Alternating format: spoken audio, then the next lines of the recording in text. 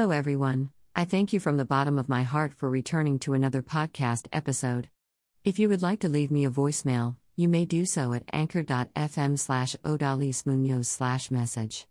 I will be sure to add them in my next episode. Pray with thanksgiving. The type of prayer that Paul writes about is not one of manipulation of people or God. We think that by manipulating God through prayer or asking Him to manipulate others, we will obtain things. But Philippians says that our prayers should be with thanksgiving. Some prayers produce a spirit of disbelief and affliction. Instead of removing the worry in our lives, those prayers create stress. They are prayers that try to manipulate God with self-concentration, wanting to use Him psychologically. Do you believe we can control God? God cannot be manipulated. Those types of prayers do not produce anything good, nor are they the way to communicate with God. In reality, those are prayers of disbelief.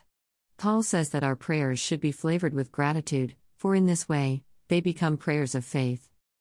Paul says that the peace of God, which transcends all understanding, will guard our hearts and minds in Christ Jesus. When we pray correctly to God amid our situation of distress, this will produce peace.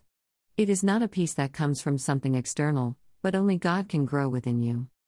The answer is not that the problem is going to be solved. Paul is not saying that the problem will be solved immediately. He says that when you pray with thanksgiving, the peace of God will come and guard your heart and mind. The peace of God is produced through your prayer of faith during your circumstances. Typically, we put our afflictions front and center. There are two ways we can await the results. On one side is your worry, which comes with fear for the outcome, and on the other side is the peace of God that fills our hearts and minds. Neither side is the problem solved, but you can choose which way you will face the future. One is filled with anxiety, the problem is not solved, but your life will have the consequences of worry and fear, and the results they produce. On the other side, even though the problem does not go away, you have peace in your heart and mind. With the peace of God, you will be fine no matter what happens.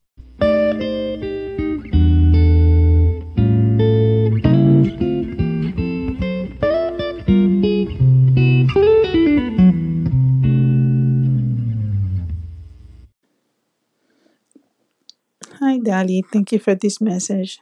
Yes, I always have God always in front of me for whatever I have to make decisions for.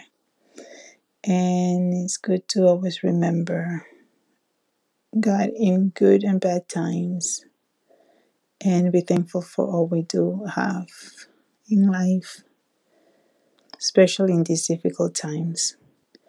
Thank you, because sometimes we do have so much and so many things in our mind that we don't think of what's next, and we live like robots. But first thing in the morning, we have to be thankful for what God gives us. God bless you, hon. Talk to you later. Bye.